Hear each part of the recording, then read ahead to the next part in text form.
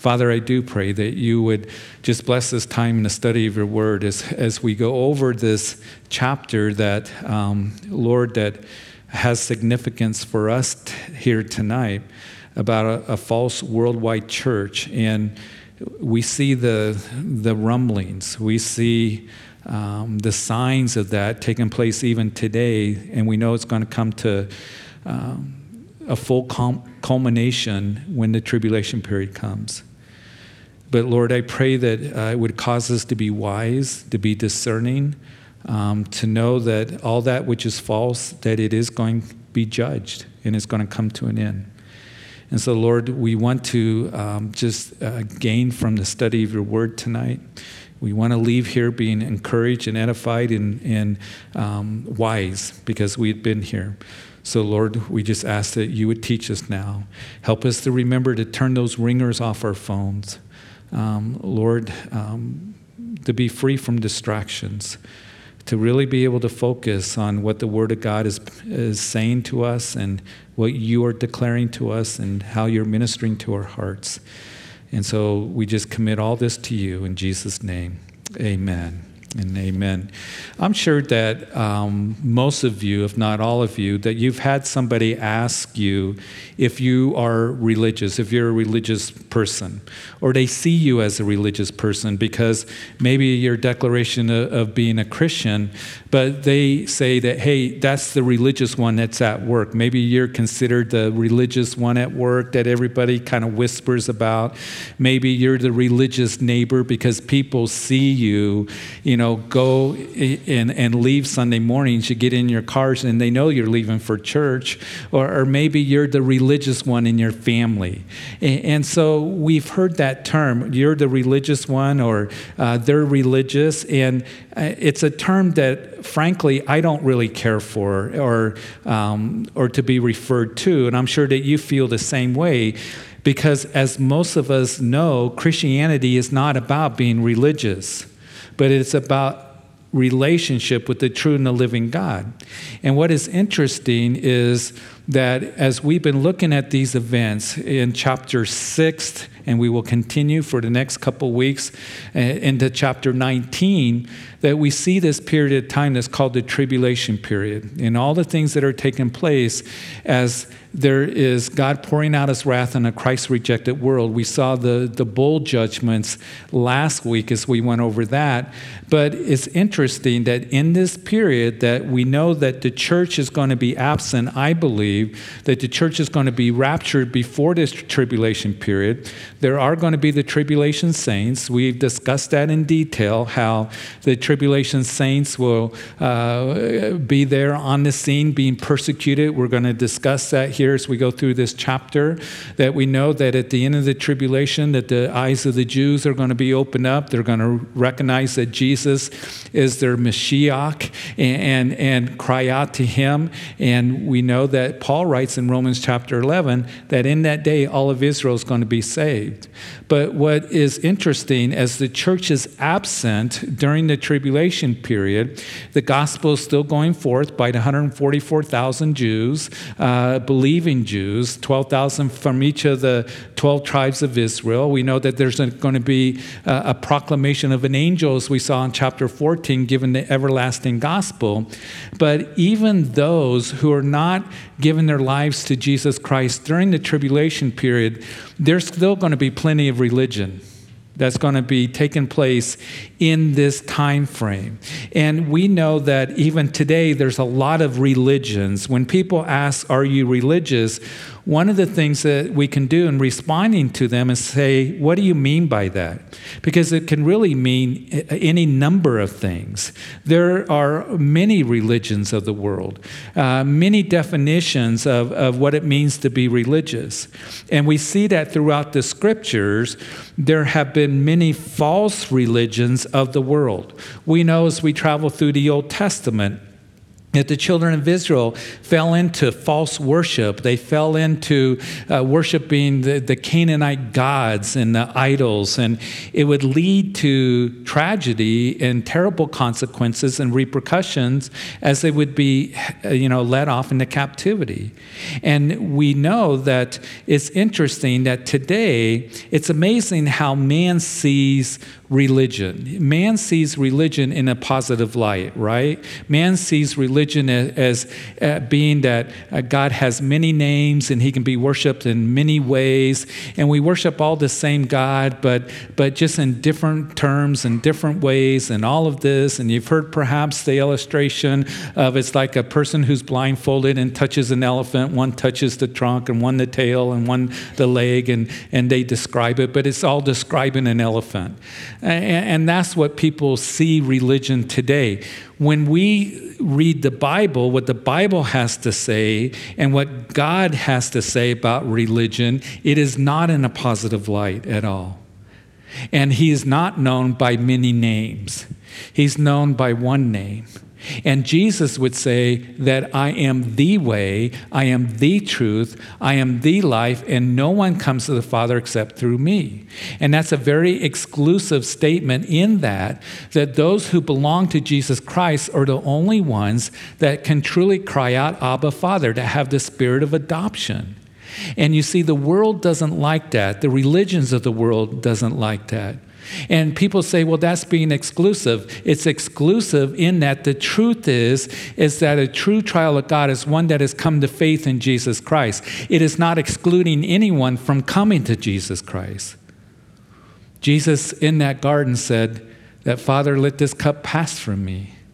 Nevertheless, not my will, but your will be done. If it is possible, let this cup pass from me. What he was saying, if it is possible for any man or any woman to be saved rather than me going to the cross, let this cup of suffering and death pass. And because Jesus submitted to the will of the Father, and he said, I will take on the cup of suffering and death, because he knew that was the only hope that we had. It was him going to that cross and dying for you and for me.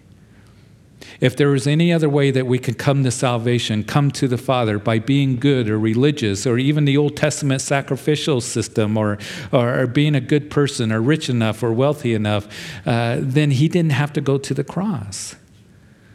But because he willingly went, it was the only way that we can have salvation. And that's why Jesus proved when he declared that I am the way, definite article, the way, not a way, but the way, the truth and the life, and no one comes to the Father except through me.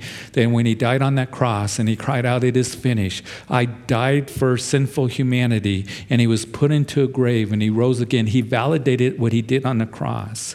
He proved that he's the Son of God that conquers sin and death. So what we're going to see here tonight is judgment is going to come upon this one world religious system that is spoken of here in chapter 17. In chapter 18, we're going to see the fall of Babylon as far as it relates to commercial Babylon. And so as you recall, if you were with us last week in our previous study, that the 7 bowls of judgment were poured out by those 7 angels. Revelation chapter 16, verse 19, and chapter 14, verse 8 have already declared Babylon's fall. So in chapter 17 and 18, we see this judgment come upon Babylon. We see Babylon that is going to fall. Babylon is mentioned 287 times in the scripture, more than any other city except Jerusalem. And there are 6 chapters that focus on Babylon in the scriptures. Isaiah chapters 13 and 14, Jeremiah chapters 50 and 51, and now, as we're going to study tonight and next week, chapter 17, which is religious Babylon, and then chapter 18, commercial Babylon. And Babylon really has been present throughout history. It was present in John's day as it was typified by Rome. It is present in our day and throughout history as the world system. But in the tribulation period, under the Antichrist, Babylon in both the religious and commercial aspects are going to dominate the earth. In chapter 16, it really ends, as we saw, with the judgment of God in the tribulation period. Chapters 17 and 18 are all part of that judgment. All false religion is going to be put to an end. And we have seen that this one called the Antichrist will dominate the world. We've seen that very clearly. And we saw that he has and is going to, as we've gone through these events of the tribulation period, he is going to set up a one world economic system where if you don't take the mark of the beast, his mark, make your allegiance to him, you will not be able to buy or sell. And we know that there was a second beast that was told to us in chapter 13 of the book of Revelation. And it's interesting. He was likened like a lamb, which speaks of that which is gentle, but he would speak as a dragon. And a dragon, of course, is symbolic of Satan. So he's going to be speaking demonic things. And this false prophet is going to point to the Antichrist, and he is going to be one that no doubt is going to help in setting up this religious system that eventually is going to be destroyed by the Antichrist. So probably this judgment on religious Babylon is going to take place, that we will read about in the middle of the tribulation period, to give place to the Antichrist, as we've already discussed, who is going to declare to the world that he is God, and he alone wants to be worshiped. So looking back at history, to understand the end, you have to understand the beginning. And we see Babylon, the beginnings of it, in Genesis chapter 10. And in Genesis chapter 10, I'll read it to you, that we read that Cush begot Nimrod, and he became a mighty one on the earth. He was a mighty hunter before the Lord. Therefore it is said, like Nimrod, the mighty hunter before the Lord. And the beginning of his kingdom was Babel. So Nimrod is the one that established Babel. He was a mighty hunter. Now don't think that he was one that was good at, hunting big game. The Hebrew expression here is talking about he was one that was a hunter of men.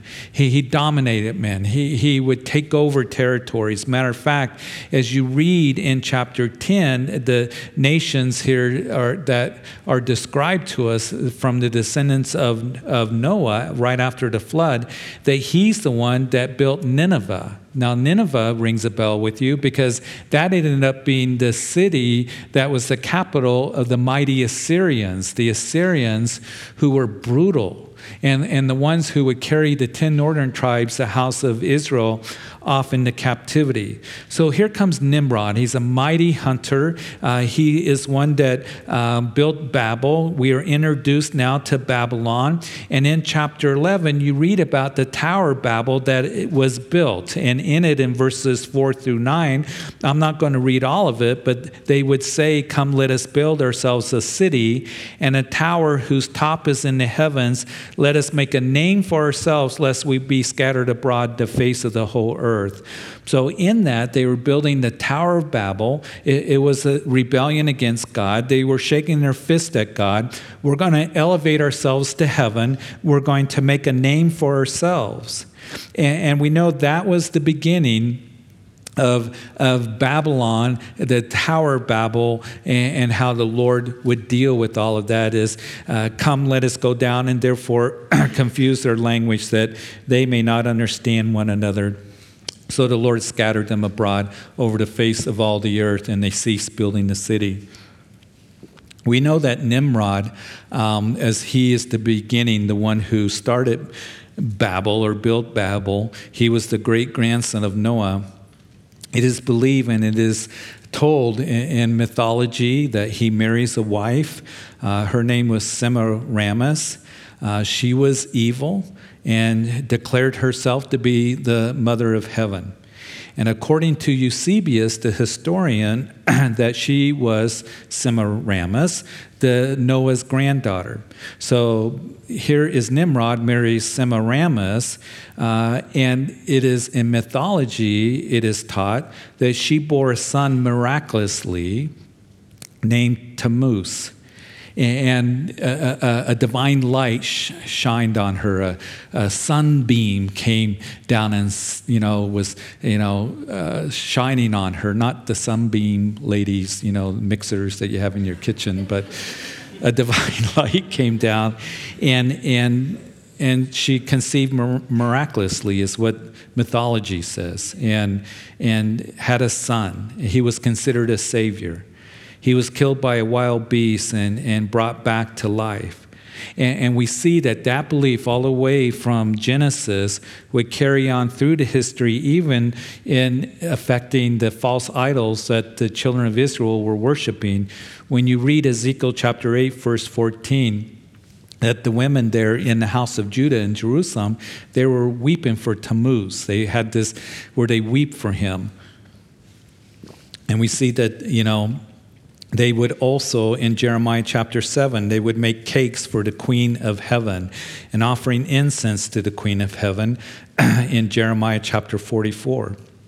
So all of the false religions of the Canaanites, Baal and Ashtaroth and all that is traced back to Babylon,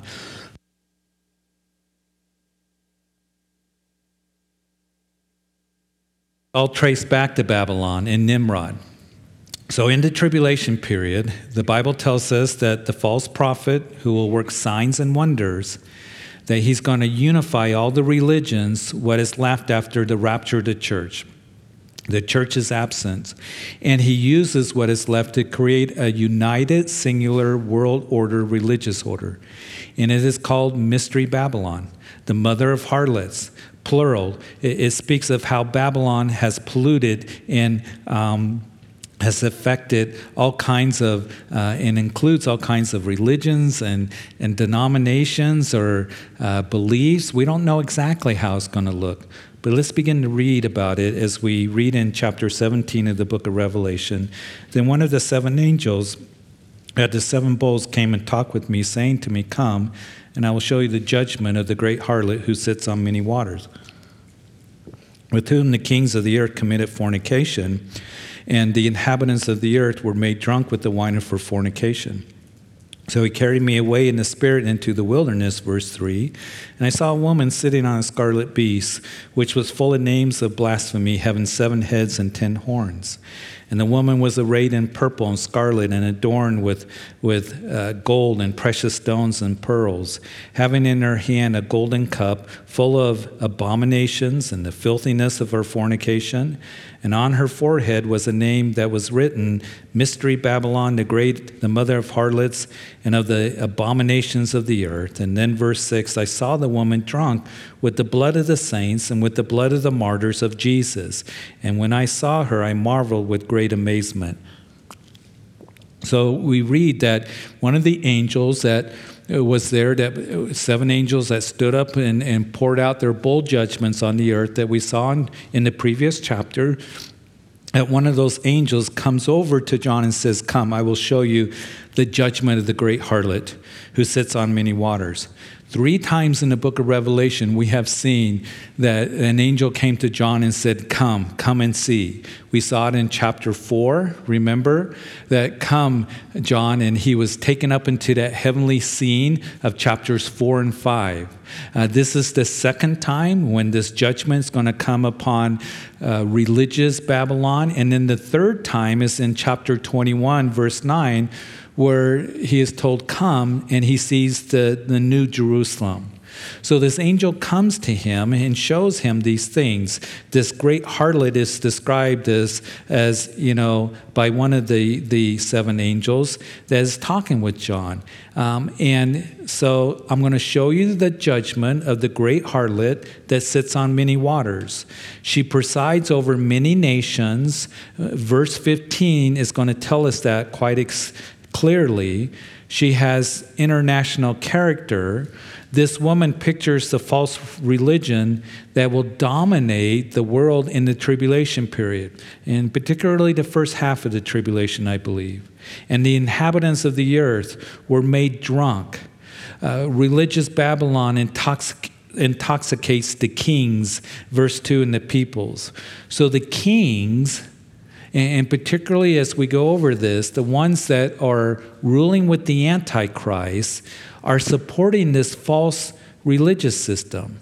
And I find that interesting because today, what do we hear a lot about today? That there needs to be separation in church and state, and government doesn't want anything to do with religion or, with Christianity.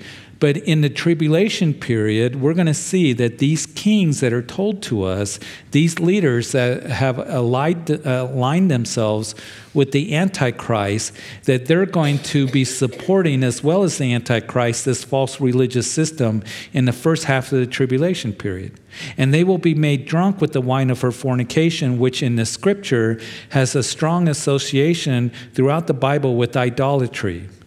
So there's going to be this well-accepted religious system that is going to appear to be attractive and spiritual, but it's going to be very deceptive and it's going to be very false. And that's the thing about false religion and false doctrine and things like that it can really appeal to people's flesh. It can appeal to people to where it seems so wonderful, it seems nice, it's attractive.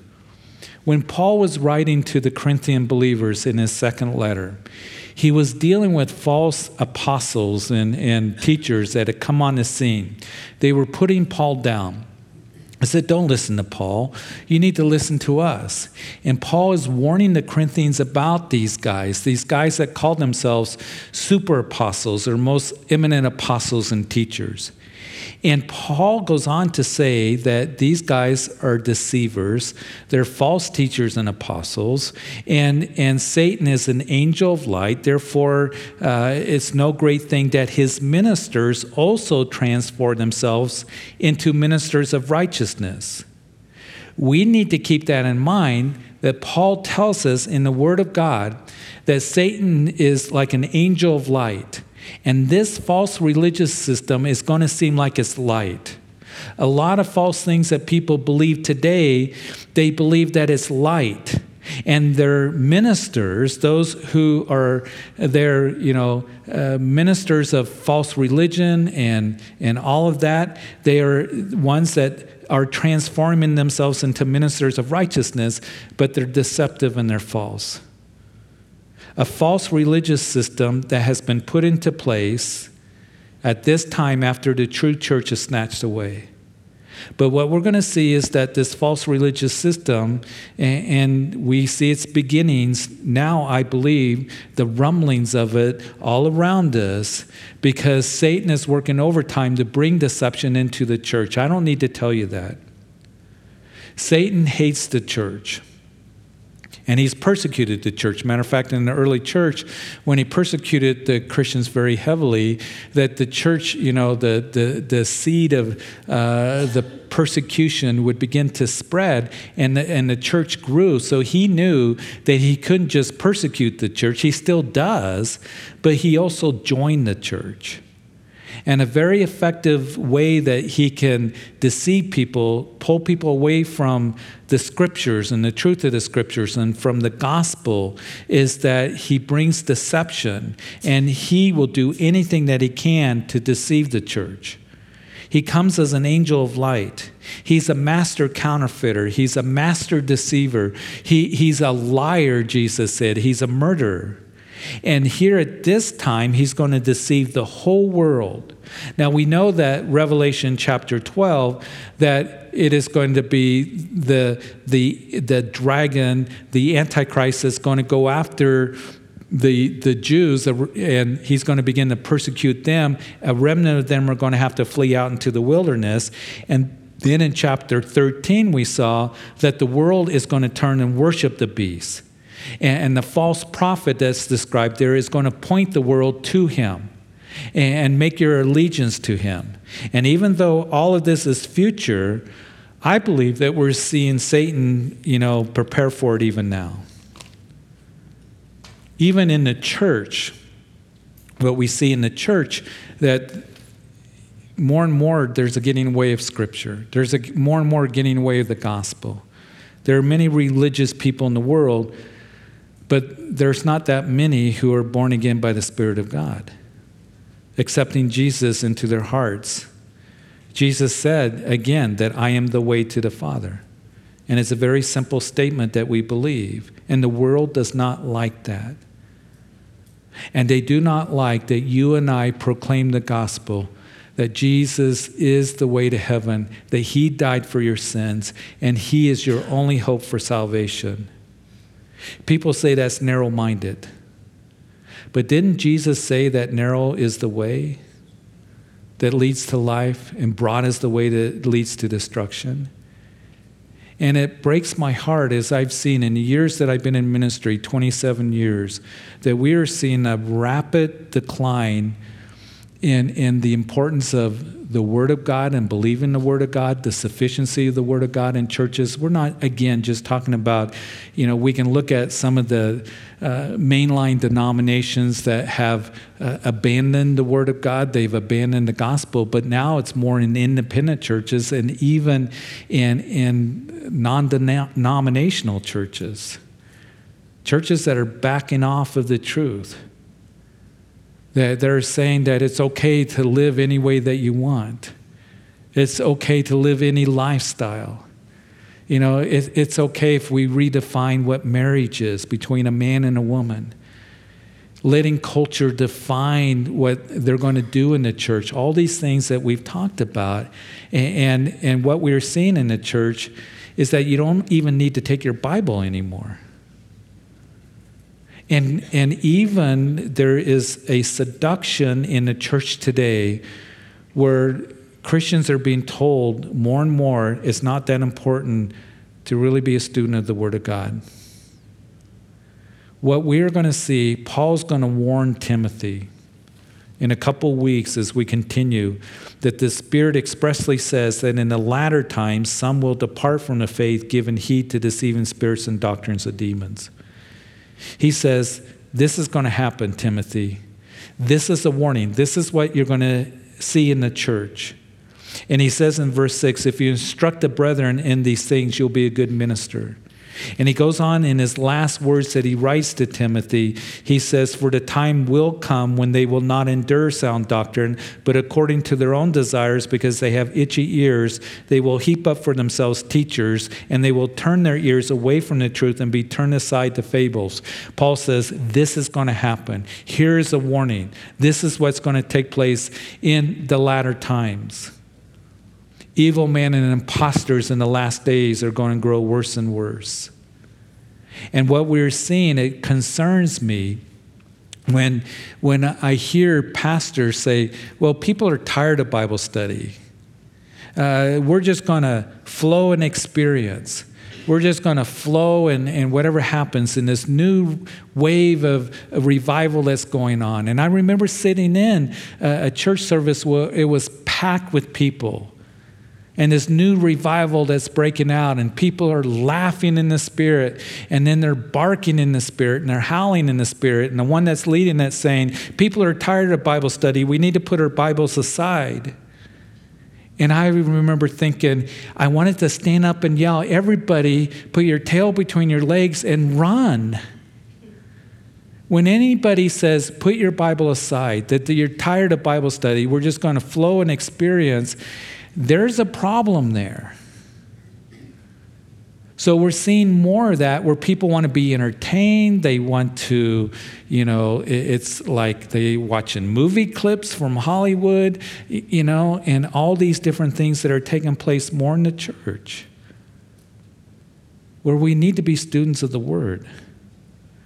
The Bereans who searched the Scriptures daily to see if what Paul was saying was so, and they wanted to know, is this true what he is saying? There isn't an attitude so much today of searching the Scriptures. And I'm not saying that we here at Calvary Chapel, we're the only ones that have the corner on ministry. I'm not saying that. But we're seeing a seduction of Christianity that's taken people away from their commitment to Christ. It's a seduction that will seduce people based on their own lusts and their own desires in entertainment and programs and experiences and all of this. It concerns me. We're going to finish the book of Revelation, by the end of October, and the Lord's really putting on my heart before we go back to the book of Jeremiah to do a series on how we can be strong in the days in which we're living in. And to really go over those things, because what we're seeing is we're seeing more and more of our young people that are living compromised lives. They're accepting what culture says. Hey, this is just the way it is. We're seeing that families more and more are in despair, and marriages falling apart, and all these things that are taking place, and it affects all of us. And I pray that we can go through the Word of God to see what God has to say about these things. And I pray for our young people particularly because, they're the ones, if the Lord tarries, what's it going to be like for them in 20 years and 30 years? What is going to be like for those who are being raised up in ministry? How difficult it's going to be for them. It is getting harder and more challenging. And Satan is working overtime in the church. And so it's sad to see these things. So here is, as in verse 3, to read it again, that John says, I saw a woman sitting on a scarlet beast, which was full of the names of blasphemy, having 7 heads and 10 horns. And again, that's a reference. We've discussed this from Daniel 2, Daniel 7. Nebuchadnezzar had a dream, and Daniel says, here's your dream, and here's the interpretation. And he described the legs of iron, which was representative of Rome, and then the feet that was iron mingled with clay, and the 10 toes, which represented 10 kings that would be in existence at the time of the second coming of Jesus Christ. Daniel chapter 2 is called the foundation of Bible prophecy. Daniel chapter 7, the 4 beasts, the 4th beast was the one that caught Daniel's attention. It was dreadful. It was terrifying. And of course, there was 10 horns there, and out of those 10 horns came a little horn that is a name for Antichrist. So the 10 horns, 10 kings, we were told in Daniel 2 and 7, they're going to be a part of this revived Roman Empire is what we call it. And this harlot, this woman, is riding the beast, showing us that she is supported, at least for now, from the beast and supported by his political power. And the beast is really using the woman, as we will see. But remember that he will exalt himself as God. He wants to be worshipped as God in the temple of God. 2 Thessalonians chapter 2. And when he does that, he's going to turn and destroy this false religious system, as we're going to see here in a little bit. But she doesn't know that right now, this woman who's being supported by the beast. The religious powers of the world, the political powers of the world, look for them. The religions of the world, the political powers of the world becoming more friendlier and friendlier. And that's what's going to happen in the first half of the tribulation period. But then the Antichrist and these political powers are going to turn on this woman and destroy her. Let's continue to read. Again, this woman, verse 4, was arrayed in purple and scarlet, gold, precious stones, pearls. She knows how to seduce people into idolatrous false religion. She's the mother of harlots in worldly splendor over earthly kings, perhaps using materialism because, adorned with gold and precious stone and pearls and luxury items. She's going to seduce, perhaps with a variety of spiritual experiences. Verse 5, and on her forehead, that is, the name was written, Mystery Babylon the Great, the mother of harlots, of the abominations of the earth. The harlot is larger than any branch of religious institution. She is powerful. She is influential. Verse 6, I saw the woman drunk with the blood of the saints and with the blood of the martyrs of Jesus. And when I saw her, I marveled with great amazement. John here is existing during the time of who? Domitian. And Domitian is heavily persecuting the church. He sees here that those saints, the Jews that have rejected the Antichrist, this religious system, and also the tribulation saints, that she's drunk with the blood of the saints, with the blood of the martyrs of Jesus. He marveled at that. There's going to be a great persecution of believers, the tribulation saints during this time. He said, I marvel with the great amazement.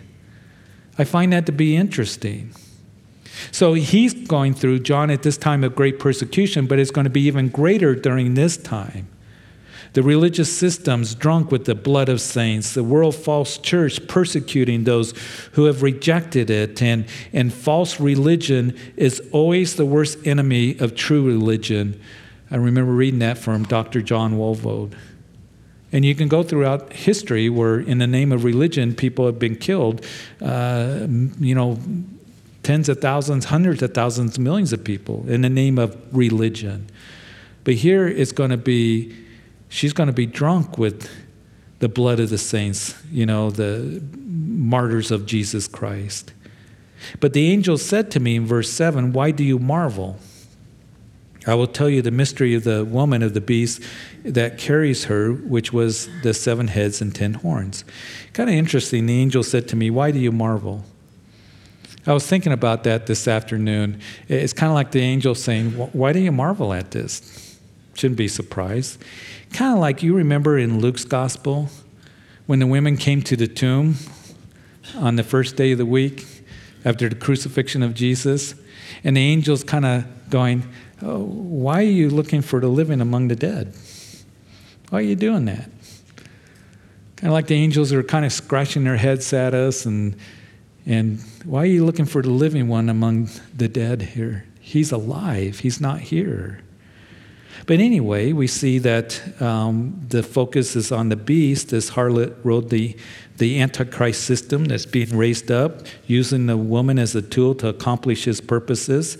And he says, listen, I'm going to tell you the mystery of the woman. So now he's going to, in the next verses, tell the mystery of the woman. As we read it, we're going to think, what's being said here? So I'm going to do my very best as we go through this here in the next few moments. But the beast that you saw was and is not, and will ascend out of the bottomless pit and go to perdition.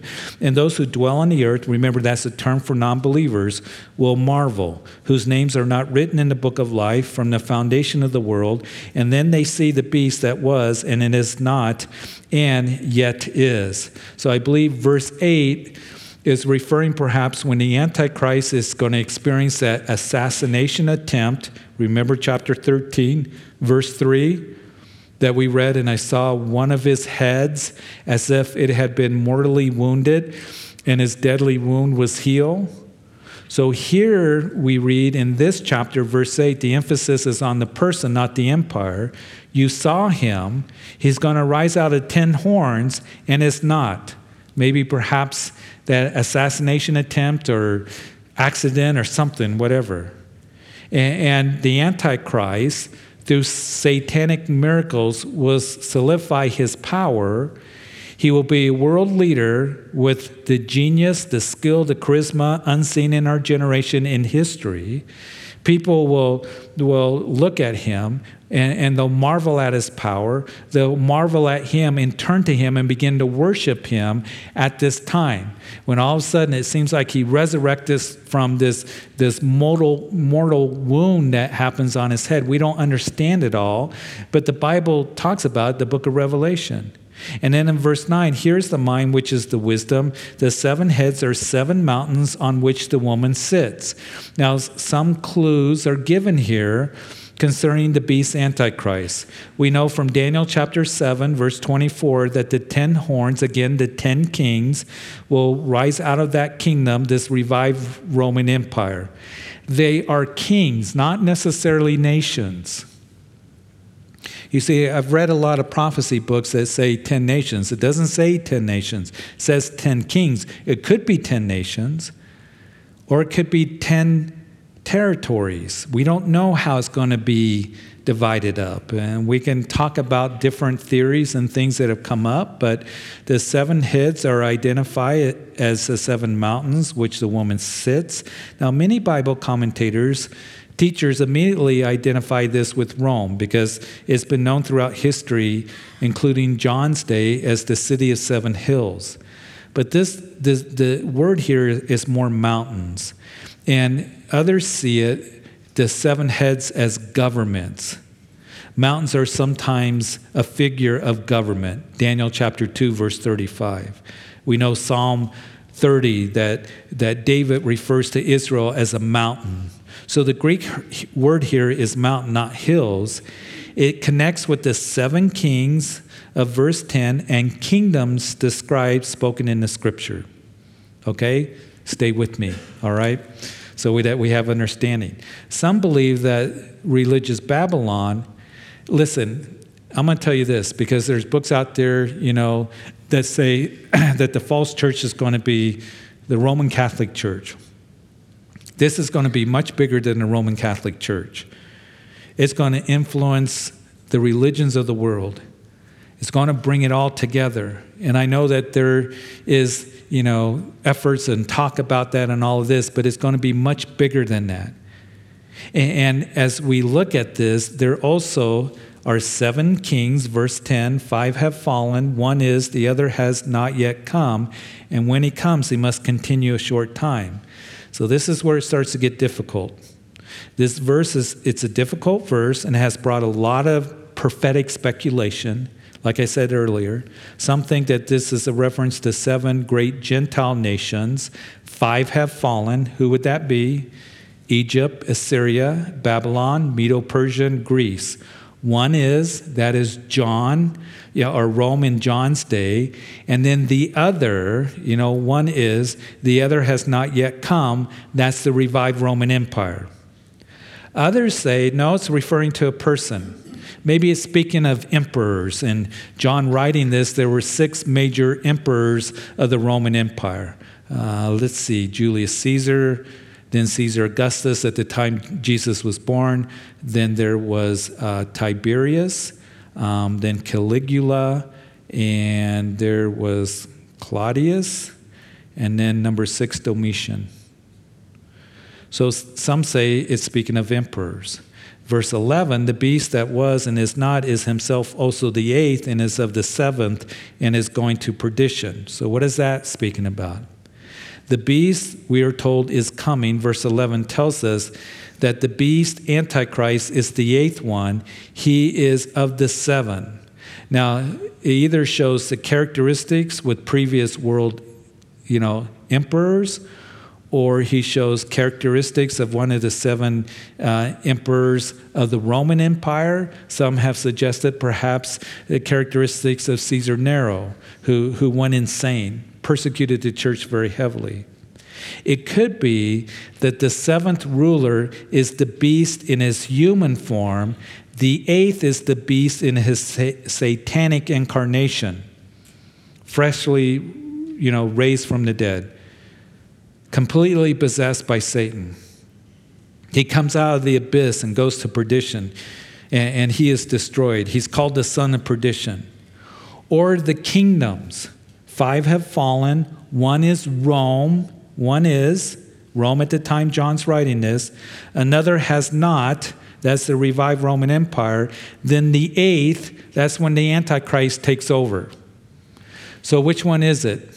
There's going to be a quiz on all this, by the way, when you go home. I'm going to give you... We don't know exactly. But it could be talking about that the Antichrist, I think empires, is talking about nations that have come on the scene. Rome is this revived Roman Empire that will come up, and then the Antichrist takes over. But the 10 horns, which you saw, are 10 kings, once again, very consistent with Daniel chapter 7, Daniel chapter 2, who have received no kingdoms as yet, but they receive authority for 1 hour as kings with the beast. And these are one mind, and they will give their power and authority to the beast. So there's going to be this federation of 10 kings. Exactly how does that look? We don't know.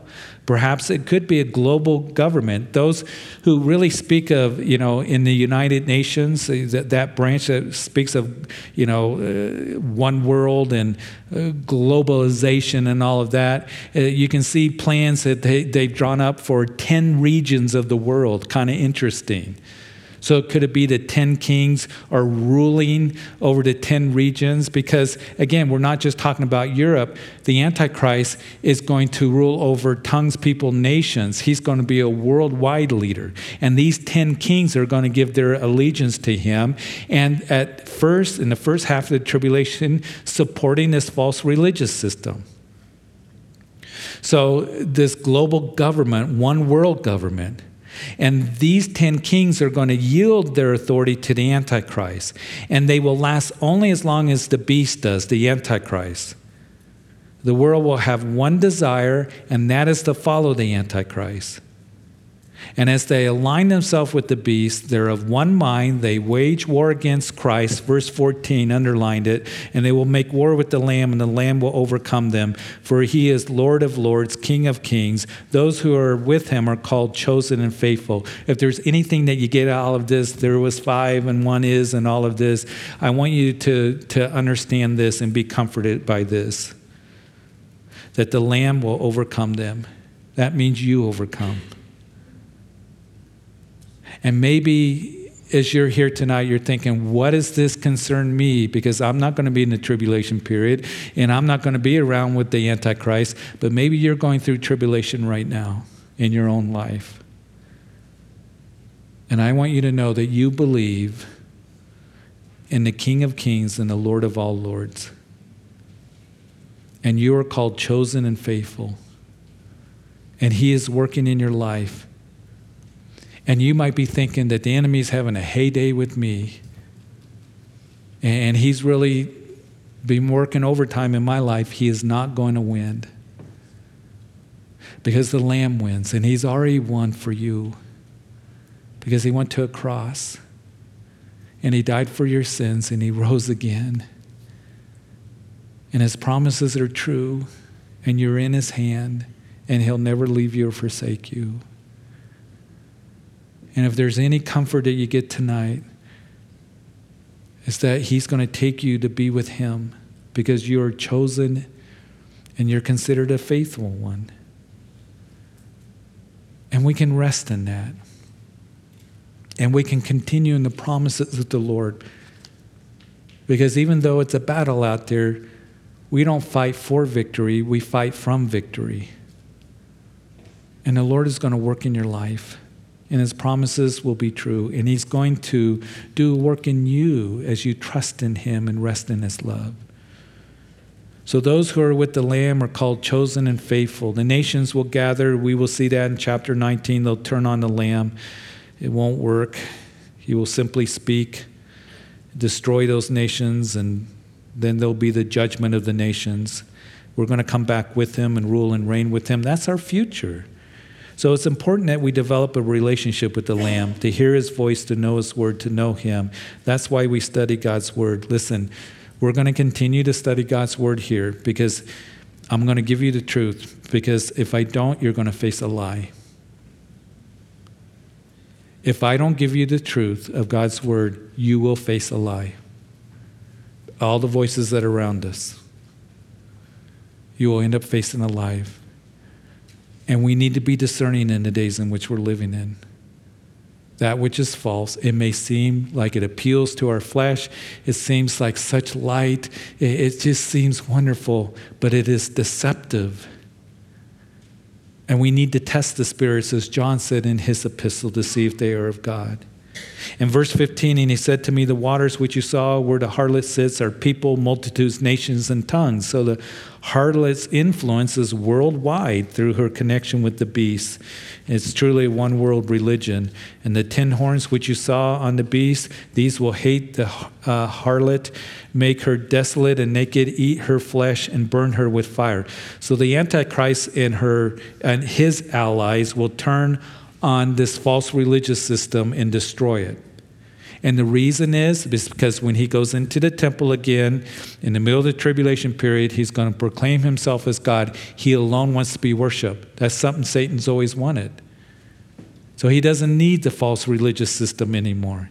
And he will not share his power. He will only accept worship given to him. And the tribulation saints and the Jews that reject him are going to be heavily persecuted, as I said. So he doesn't need religious Babylon anymore. And I believe that will happen at the midway point of the tribulation. For God has put it into their hearts to fulfill his purpose, to be of one mind, and to give their kingdom to the beast until the words of God are fulfilled. And the woman whom you saw is that great city which reigns over the kings of the earth. So the one world government is going to join initially with this one world religious system. They will destroy that one world religious system, and then those kings, will give their kingdom over to the beast. I've heard people say, you might hear it, that the Antichrist is just going to rule over that revived Roman Empire. He's going to be a world leader. The book of Revelation is very clear on that. Painstakingly tells us that they're going to give their kingdom to the beast until the words of God are fulfilled. And then it says that the woman whom you saw is that great city which reigns over the kings of the earth, which people say no doubt is Rome. John tells us that he has declared that judgment is going to come against religious Babylon. And it will come. Listen, let's continue in truth, okay?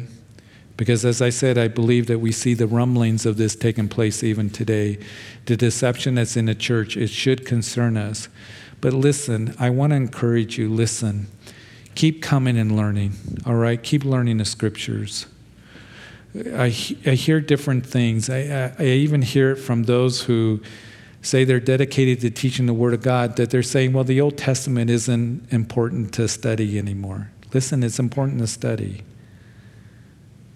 Anytime that you hear somebody say, well, this part isn't important to study, or this book isn't, something that we should study. I've been told by pastors, you shouldn't study, the first 5 books of the Old Testament.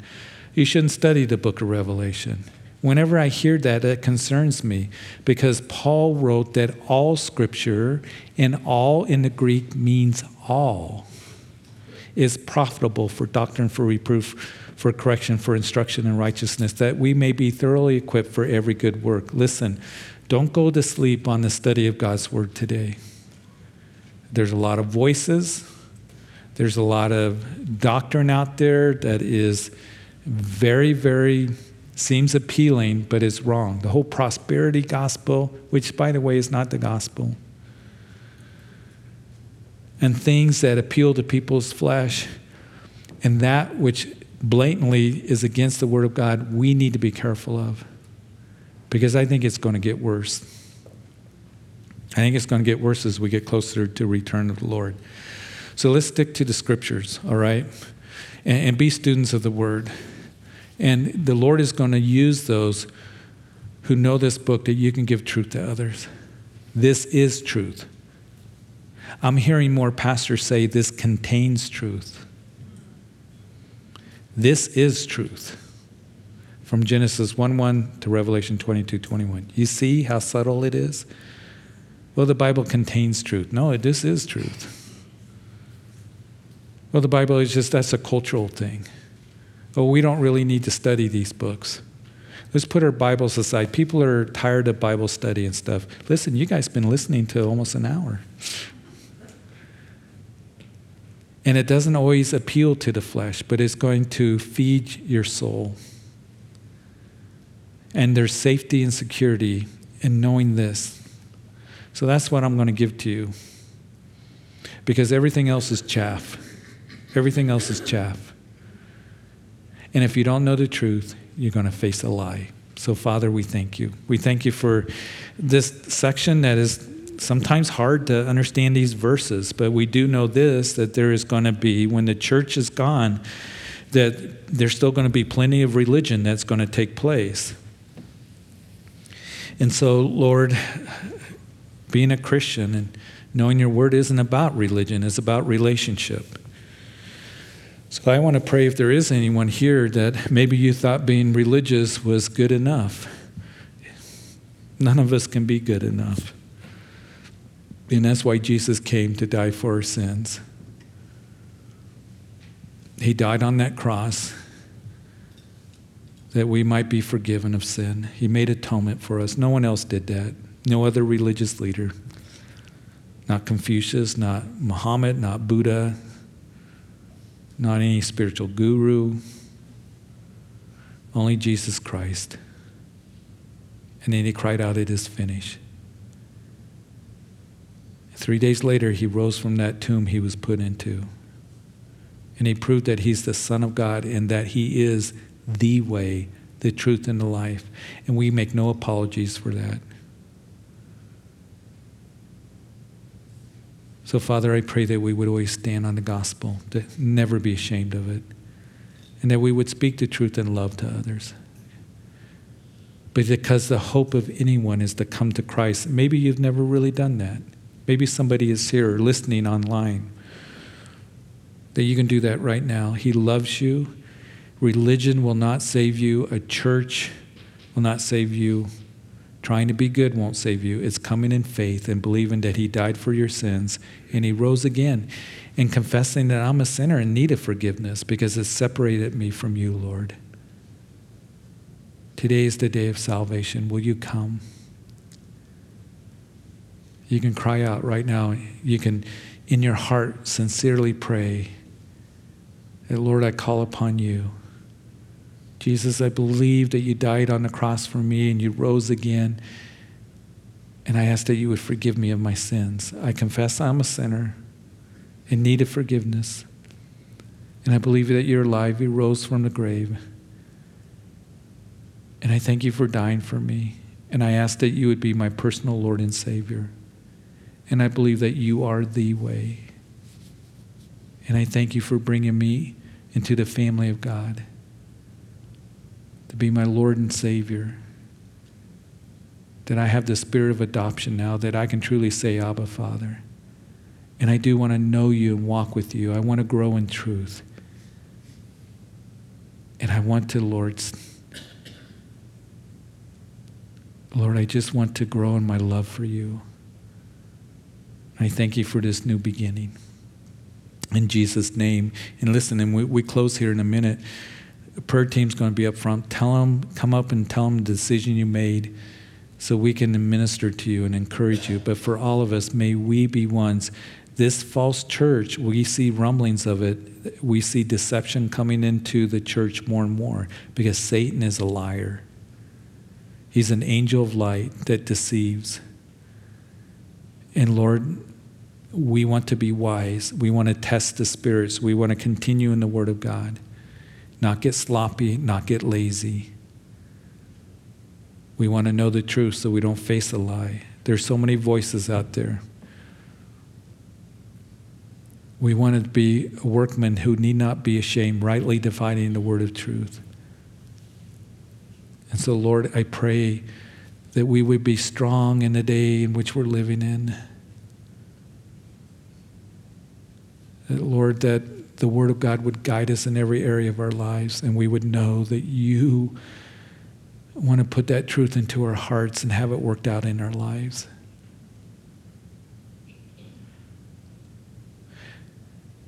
So many are falling into the deception of the world. And Lord, we know that it's a dangerous place to be spiritually. So many that think it's okay to compromise. And Lord, this can happen to us in any area of our lives. So Lord, I pray that we would be ones that we desire to please you with our lives and walk with you and not compromise, not give in to the temptations and lies of the world, but to be about holiness, purity, good behavior, and a good conscience and sincere faith. Lord, not being boastful or prideful, but in humility, recognizing our dependency upon you, recognizing our need for you because we can't do it in our own strength. So Lord, we just pray for us, for our children, for our grandchildren. We love them. help us to be a voice of truth. Lord, minister to their hearts. Draw them to yourself. Help us to be light to them. To speak the truth in love to them. It was Moses that was told that go to the place, lead the people where I will show you what I've shown to you, Moses. And we know we cannot lead the ones that we love unless you're showing us truth. Where to go. So, Lord, speak to our hearts as we grow in your word. Lord, thank you for tonight. Bless everyone here as we go our way now. And it's in Jesus' name that we pray. Amen.